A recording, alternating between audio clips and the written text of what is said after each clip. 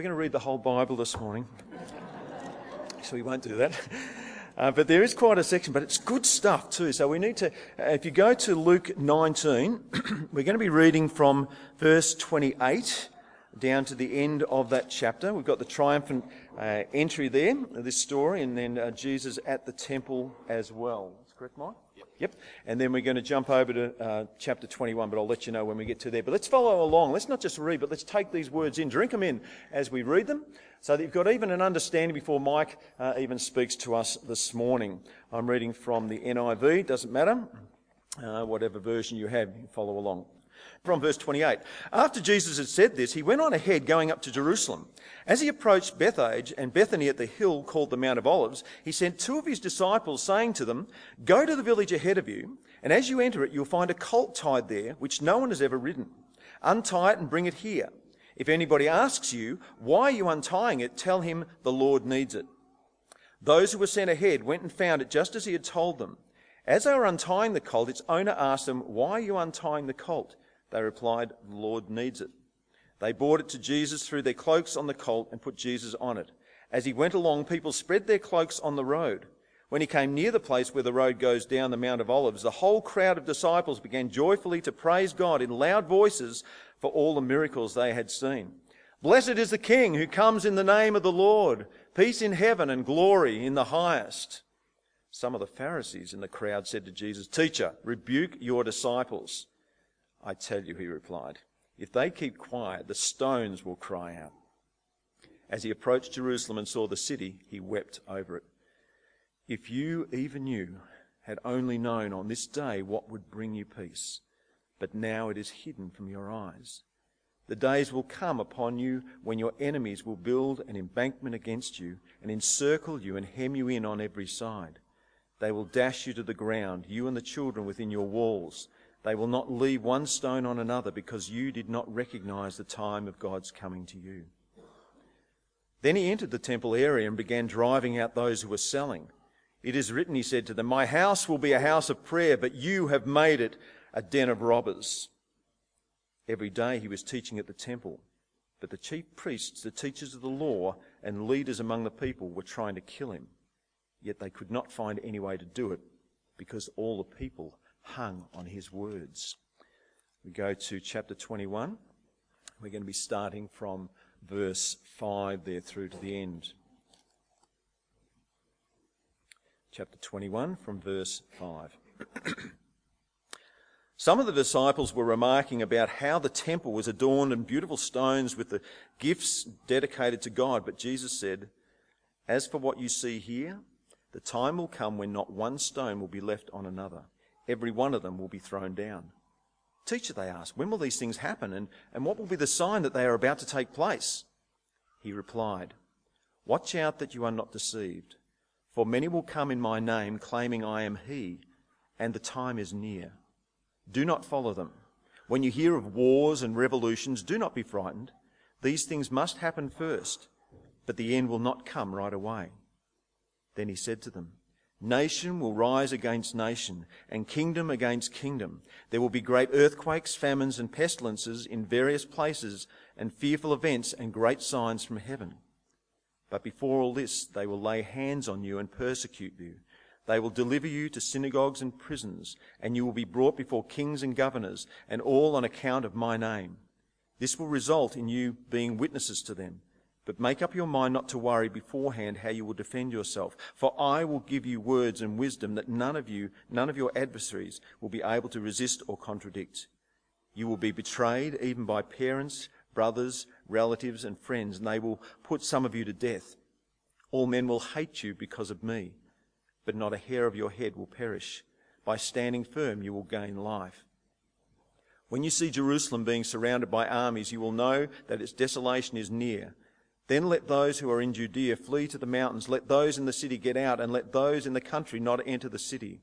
For this is a time of punishment in fulfillment of all that has been written. How dreadful it will be in those days for pregnant women and nursing mothers. There will be great distress in the land and wrath against his people. They will fall by the sword and will be taken as prisoners to all the nations. Jerusalem will be trampled on by the Gentiles until the times of the Gentiles are fulfilled. There will be signs in the sun, moon, and stars. On the earth, nations will be in anguish and perplexity at the roaring and tossing of the sea. Men will faint from terror, apprehensive of what is coming on the world, for their heavenly bodies will be shaken.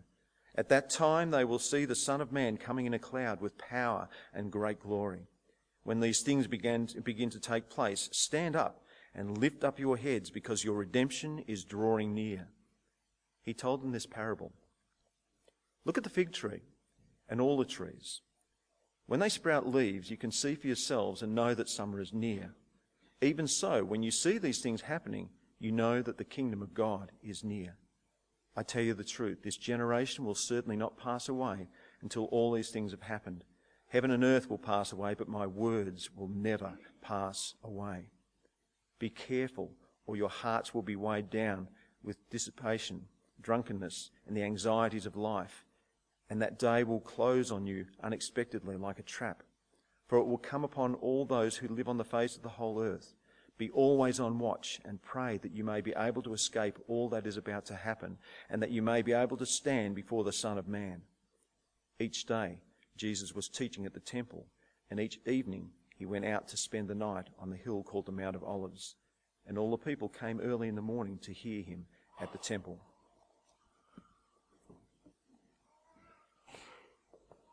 Thanks, John. Well, good morning, church. I've got this neat little gadget on my wrist. For Father's Day, I got a Fitbit, and I have the opportunity to see what my heart rate's doing for the duration of while I'm up here. So at the moment, things are going all right. We'll see how it transpires by the end of this morning. Around 15 years or so ago, the Victorian government changed the law in order to allow wards of the state to gain access to their locked away files relating to them, if they made application for them. Move forward a few years, and around 10 or 11 years ago, I was sitting in an office building in Collins Street in the city with a group of other people that had made application to get access to their files. And as we're sitting there, there was a group of social workers there with us, and they were explaining what we would find out as those files were opened and read. They said we would find out things like the name of our mother, we would find out her age, we would find out whether she had a job or not at the time. We would also find out things like a brief description of what she looked like. And we would find out some of the thoughts that the social workers at the time had of her. Was she mature or immature? And the like. One of the other things they said that we would find when we read through the file was we would find all the detailed notes that the social workers took over the years as they come to visit us. Obviously, once you become a ward of the state, the government takes primary care for your welfare, and social workers become a part of your life. So as the files are read, you get to see something of what the social workers thought of where you're at and what your well-being was like. They mentioned something really telling as they were handing out the files to this group of us. One of them got up and said, "What you need to understand is that the people, the social workers that wrote in these files never thought what they wrote here would become public knowledge.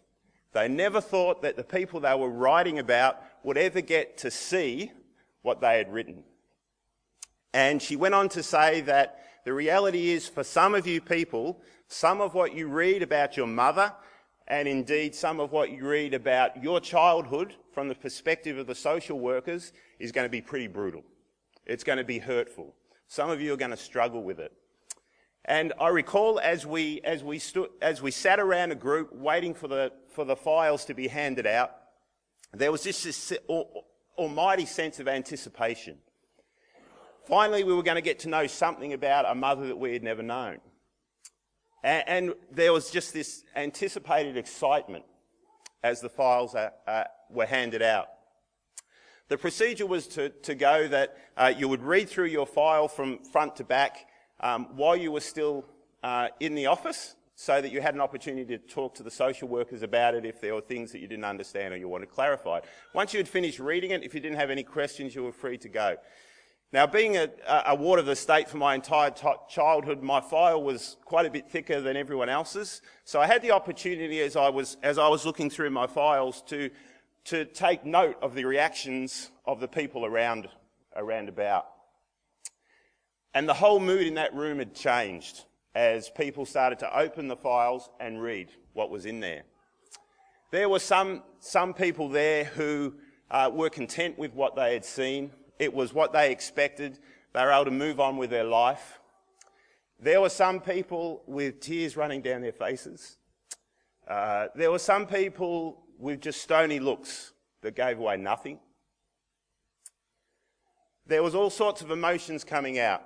There were some that had plenty of questions to ask the social workers about what they were reading, and there were others who didn't say anything from the moment they opened the files until the time they left.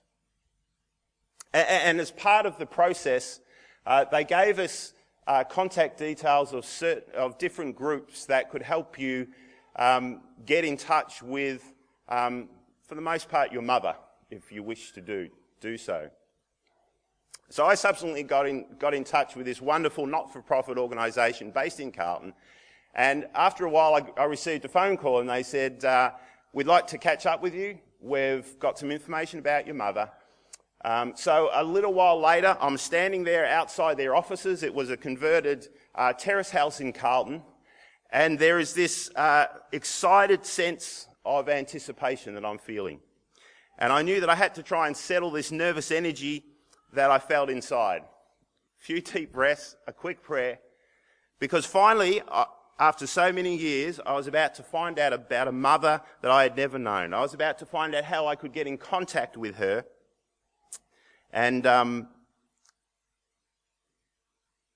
before long, I would have the opportunity to tell her about Jesus. This was something, ever since I became a Christian, I knew God wanted me to do. To tell her what Jesus has done for me, she can do for you. Anticipation, we all experience it. It's that expectation that something special is about to transpire. Though we don't always know exactly what this might look like. Often anticipation leads to excitement or a sense of suspense as we await for an outcome that we're not absolutely sure of. Our VCE results are a classic example, or those of us who are older, the HSC results. Back in the day when you used to stand beside the letterbox waiting for the postie to come by with your results. Nowadays you just look on your phone or on the computer, and more often than not your friends seem to know your results even before you do. That sense of anticipation, have I done as well as I thought I have? Maybe there's going to be a great surprise and I'm going to get an even better mark than I expect. That job application, it's gone well. You feel that it's the right thing for you. It's the right job for you. You've answered the questions as best you could, and now it's just a matter of waiting with anticipation. Are you going to get the right response? Earlier on this year, Paul told us about the challenging time he had in trying to find exactly the right time to propose to Mel. And those of us who are husbands or prospective husbands know what that's like. I mean, we kind of know this girl well. We've been going out for a period of time, and there's this sense of anticipation as we ask them to marry us that they're going to say yes. But we don't actually know for absolutely certain, because we've all heard of stories where it hasn't quite gone according to plan. Sometimes it's moving house. Finally, we get to move into that place that's going to be most suitable for us. Or that long-awaited holiday. We anticipate that it's going to be all that we look forward to. Sometimes it is, sometimes it isn't. But anticipation is not restricted to such big-ticket items in our lives. Sometimes it can be as simple as catching up with an old friend. Sometimes when the pastor rings and says, hey, I want to catch up with you, there's an anticipation, what are they wanting? What have I done? Am I in trouble? Am I going to be able to do what they might want me to do? Shabu rings up and says, hey, can I catch up with a cup of coffee? What is he actually expecting from me?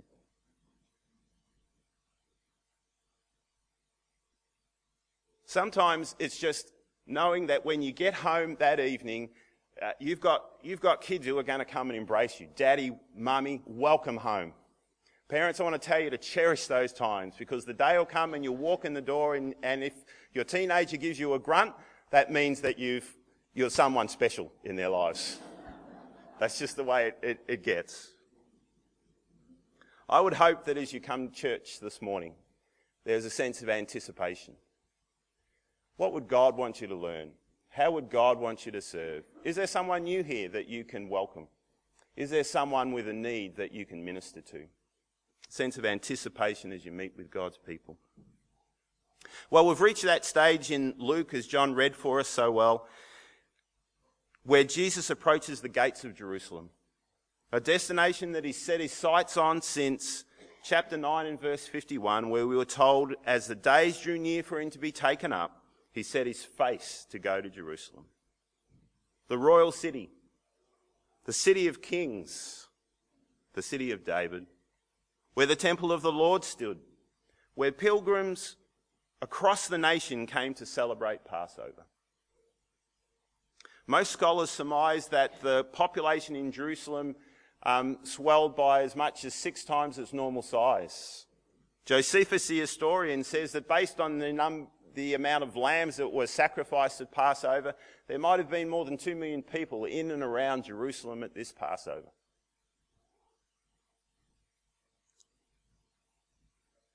I tried to think of an example of what it might look like to me in my experience of crowds. How many of you have ever been in an AFL Grand Final?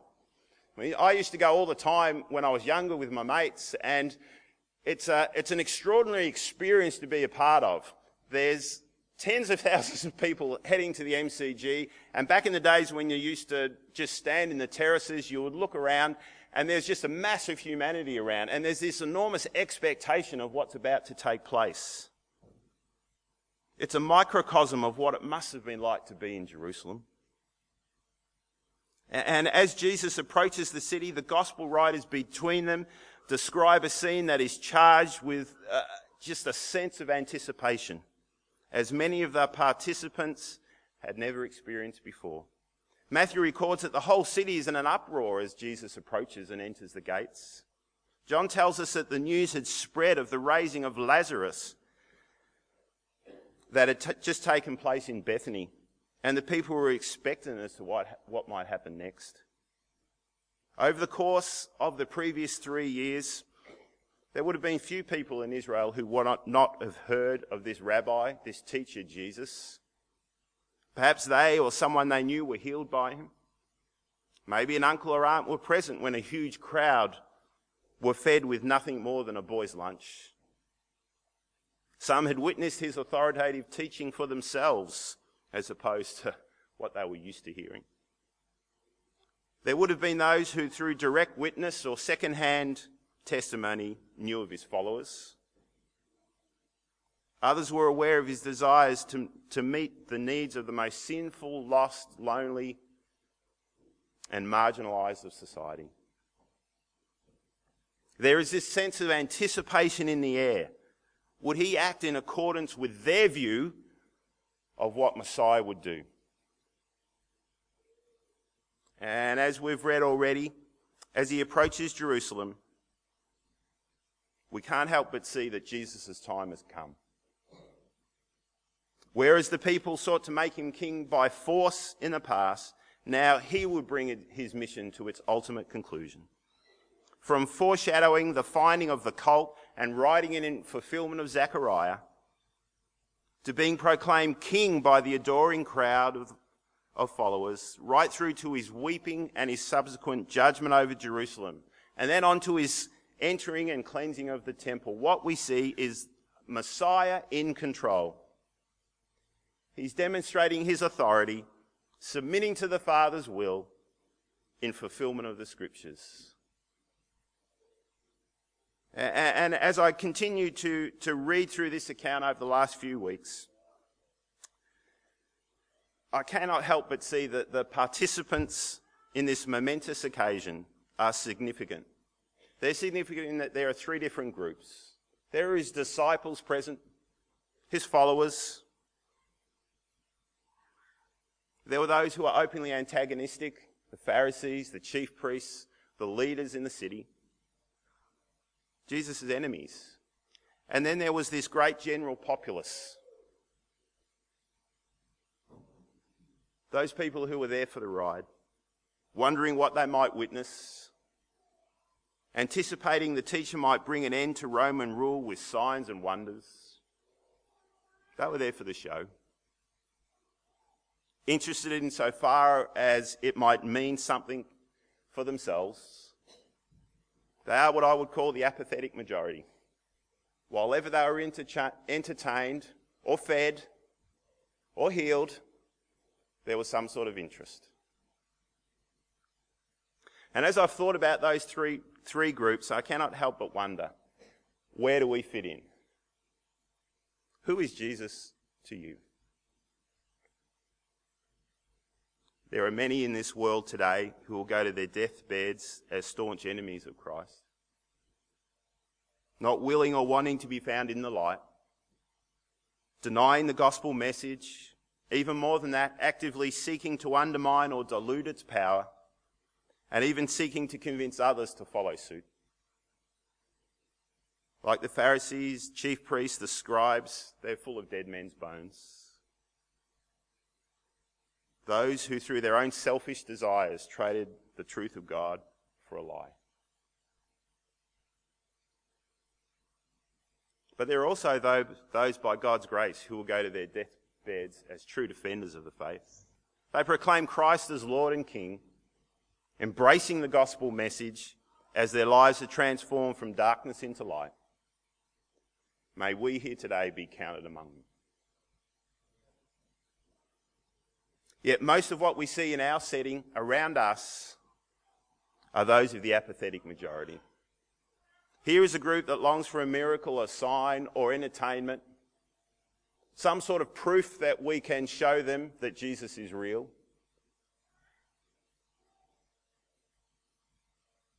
And their interest continues so long as he meets their base needs. Here's a group that is all too quick to blame God for the injustice they see in the world or in their own lives or the bad things that befall them. Yet they congratulate themselves for the success, wealth, or gifting they attain. So I ask again, who is Jesus to you? Are you a follower or just plodding along with the crowd? And friends, this is a significant moment. Let's not ignore what's staring us in the face. This is Jesus being hailed for who he is, in full authority, to the point that if he would not acknowledge as such, even the stones would cry out. The crowd acknowledge him as king. The Pharisees come to Jesus and say, hang on, do you not hear what these people are saying? Can you stop them, correct them? Jesus said if they did not confess this moment in history, the very stones would cry out. It was his time. And we know that the significance of the next few days would send shockwaves throughout human history. In no way did the events to come take Jesus by surprise. Verses 41 to 44, we see as Jesus draws near to Jerusalem, he pronounces that the city is lost. Due to its failure to acknowledge the Christ, its lack of discernment for knowing what makes for peace, believing somehow that they would create change by force, not as what Jesus had continued to teach over and throughout his ministry, that true change takes place in the heart. Whichever prime minister we have is not going to change a man's heart. But changing men and women's hearts in our society will transform the society we live in. Because as we're about to read in the last few verses in chapter 19, there is a self-centered, stubborn, hard-hearted leadership that believes salvation of the nation would come through a Messiah who would set them free through the destruction of the Roman masters.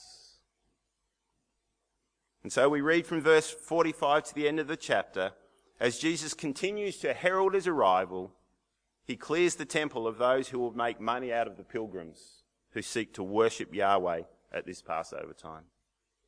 And he announces his arrival through his actions, just as he did at the start of his ministry. He clears the temple.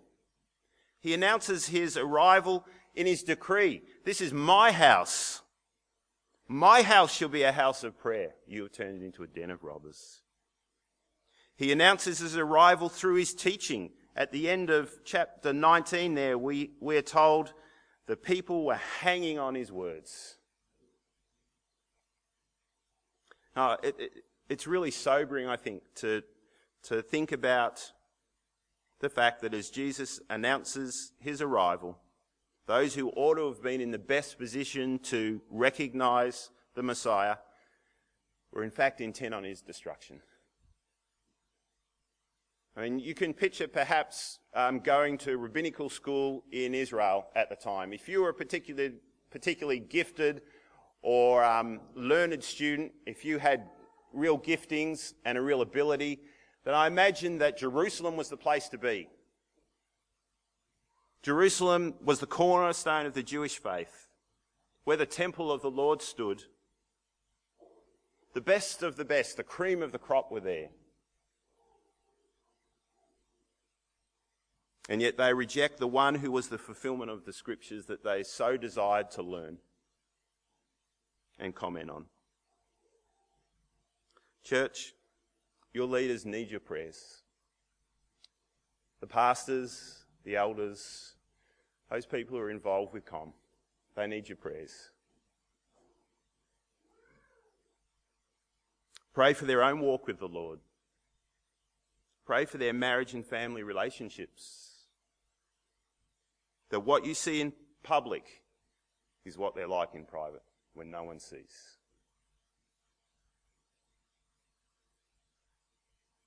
Pray that they would lead by example. That they would embrace the Word of God and be constantly transformed by it. Because if this is not taking place in the leadership here at Canterbury Gardens, what example are they setting? Where are they leading us? Well, we noticed throughout chapter 20, we didn't look at it, but throughout chapter 20, the scribes, the chief priests, the elders, the Sadducees seek to trap him in his words. But in the end, they come to the realisation in verse 40 that they better not ask him any more questions. They no longer dare to ask him any more questions. Because every question they asked, every effort they made to try and trap him in his words was turned around to expose them for who they were. Well, that other text that John read for us so well this morning in Luke chapter 21 is what's commonly referred to as the Olivet Discourse. The disciples were perplexed about Jesus' pronouncement on Jerusalem and indeed the temple. Chapter 19, Jesus pronounces that Jerusalem is lost. And in chapter 21 and verse 5, they're speaking about what an impressive edifice the temple is. And Jesus says, not one stone will be left on another. And the disciples ask, how can this be? Although the temple hadn't been completed in its building works, it would be in the future. And it was designed to be a magnificent edifice. To stand alongside the pyramids as a testimony to man's engineering feats. How can it be destroyed within a generation?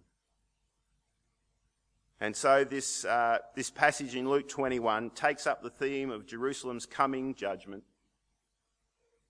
And as we read through it, it's clear to us that it's prophetic in nature. We understand the direct meaning of the temple and indeed the whole city of Jerusalem being destroyed. We understand that as an historical event. AD 70, the Roman general Titus, who would later become the emperor of Rome, came to Jerusalem and laid siege to it for a number of months. And the Romans were so incensed, so angry with the inhabitants of Jerusalem resisting their demands, that when they finally entered the city, they laid it to waste. And apart from what we now know as the Wailing Wall and a few ramparts here and there is nothing else left standing. Yet, but we cannot help but see that the circumstances leading to Jerusalem's destruction mirror that of Jesus' return. Verse 10, it says, "Nation will rise against nation, kingdom against kingdom. There will be great earthquakes in various places, famines and pestilences. There will be terrors and great signs from heaven." Down to verse 27, "And they will see the Son of Man coming in a cloud with great power and glory."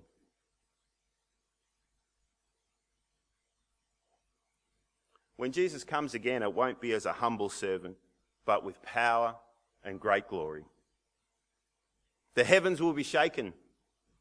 When Jesus comes again, no one will be left wondering who he is. Perhaps everyone won't embrace him for who he is, but no one will be left to question, who is this that is come? Everyone will be confronted with the almighty splendour of our Saviour, Jesus. And as I continue to read through this passage, I can see many practical applications for us to take away in relation to what Jesus reminds us we should and shouldn't be doing as we await his return. Firstly, Jesus says in verse 8, "See that you are not led astray, for many will come in my name, saying, 'I am he.' Do not be led astray by false prophets." Now, we understand if someone stands up today and says, "I am Jesus, come back," we know not to believe that. We know the scriptures say that's not right. But there are plenty of other subtle false teachings that seep their way into church life that we need to be aware of. The culture we live in, all around us, people bow down to the false gods, the false prophets of our age. They proclaim the gods of money, power, sex, self-sufficiency and pride, just to name a few. And sadly, there are those who take these worldviews and bundle them up in Christian jargon to make them much more palatable to the elect. And we've all heard them before. God wants to bless you financially. God loves you. He wants to bless you financially. One wonders what the early church would have thought of such a statement. If you're out of work, or suffering an illness, or down on your luck, it's because you haven't got enough faith. What a horrendous thing to say to someone who's suffering. Where we cannot acknowledge and not recognise the fact that God's strength is perfected in weakness. That God is glorified through the victorious living of his people, even through suffering. We have this concept of at the moment that is tolerance at all expense. Tolerance even at the expense of biblical truth.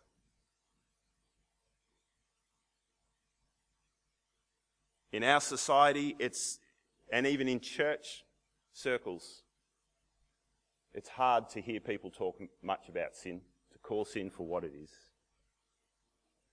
Salvation is by faith, but if you want to be truly right with God, add something else. Make sure you give a certain amount faithfully. Make sure you're always at church, because that's a true sign. Make sure you're at small group or whatever it is. We know, the scriptures tell us, salvation is by faith alone.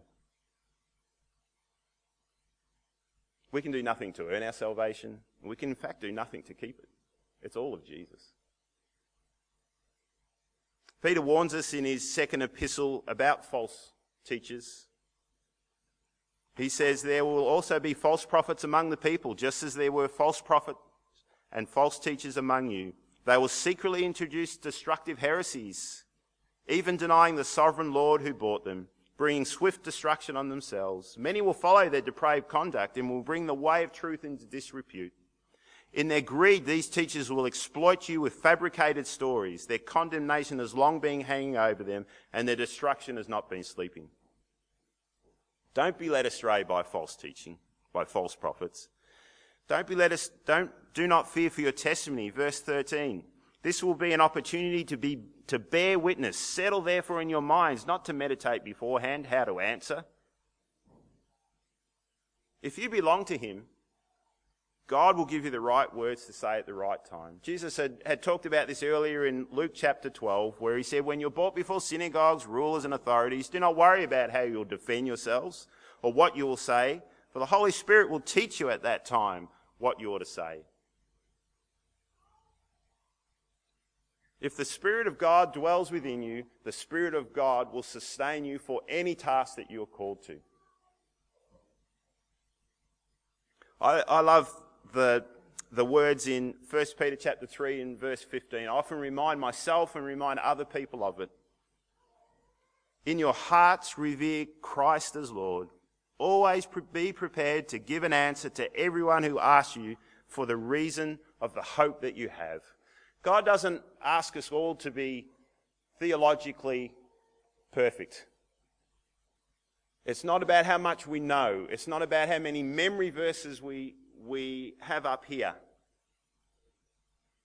What Jesus asks us is to be able to share what he has done for us. That's all.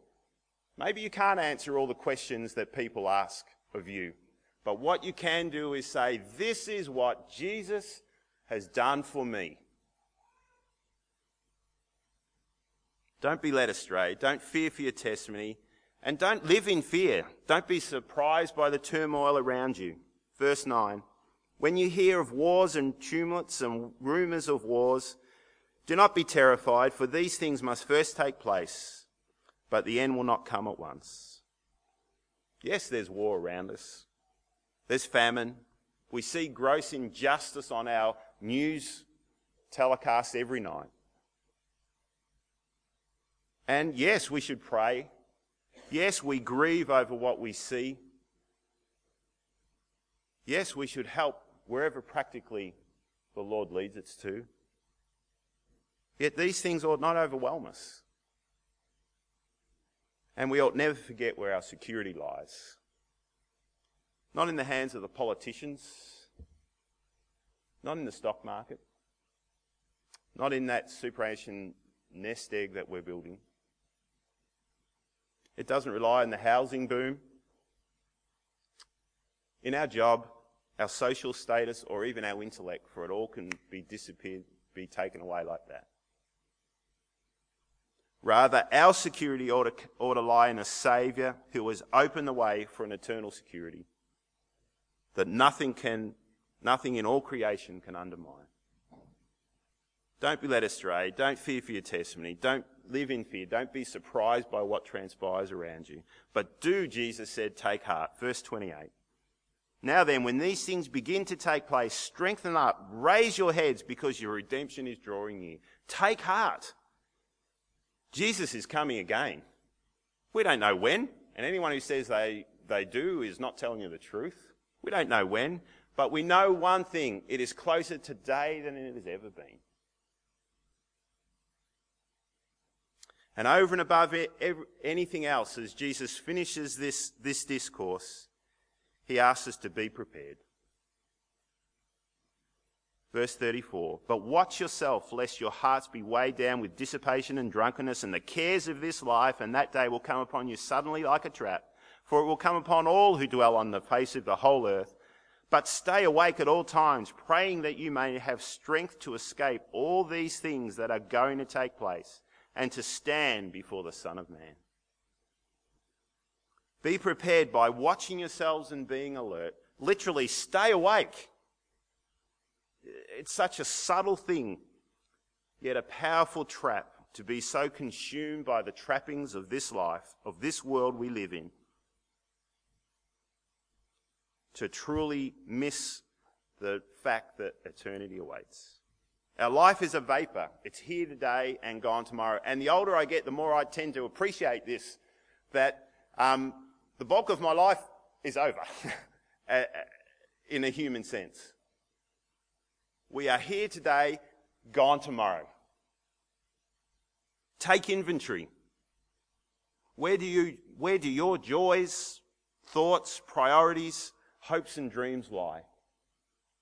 During the week in small group, we were talking about the issue of the true cost of discipleship. And someone mentioned the fact, who is the preeminent one in your life? Finally, Jesus says, be prepared by praying. Pray that you might be able to stand before the Son of Man. That one day when you see him as he is, you can boldly approach knowing that in Christ you're accepted. So as we conclude this morning, let me just ask you again, who is Jesus to you? As he approaches Jerusalem, and within a few days of this being willingly laying down his life, where do you fit in? Are you an enemy? Are you a disciple? Or are you part of that apathetic majority who would so quickly turn and be baying for his blood in a few days' time? As a disciple, what are you doing to challenge the status quo of the apathetic majority around you? How does your testimony impact the world around you? Do your priorities, commitments, and attitudes reflect the God you serve, or do they simply mirror that of society? One of the things that I was challenged with through this section in God's Word was that it gives God no pleasure to pronounce judgment over sin. Jesus wept over Jerusalem, not over the city itself, not over the buildings as such, over its inhabitants. Their sin would lead to their destruction. It gives God no pleasure. Yet his just, righteous nature demands that there is an accounting. And indeed, that is why Jesus came. That he would take on the penalty that we so rightly deserve. As John mentioned earlier, God demonstrates his own love for us in this. While we were still sinners, Christ died for us. We as a church need godly men and women to lead in this place.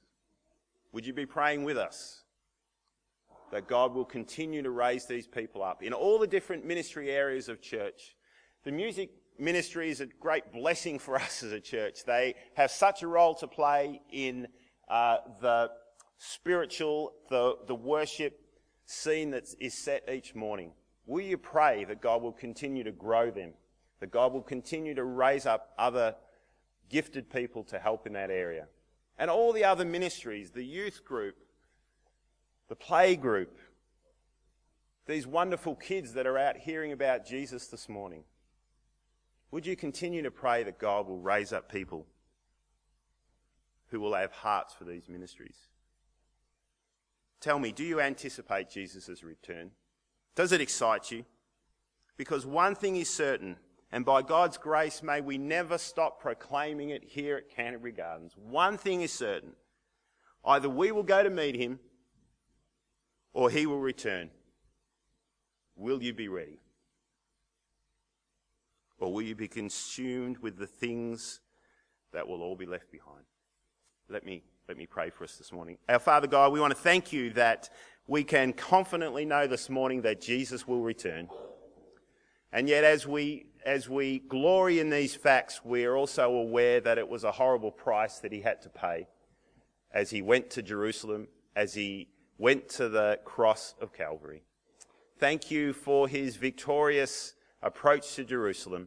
Thank you that he can boldly proclaim, he is Messiah, come to save his people. May you help us in our own walk with you to proclaim that in our own lives, in our own attitudes, thoughts and actions. And may we have an impact in the community around us as we seek to bless you and proclaim the gospel message. We ask this in Jesus' name. Amen.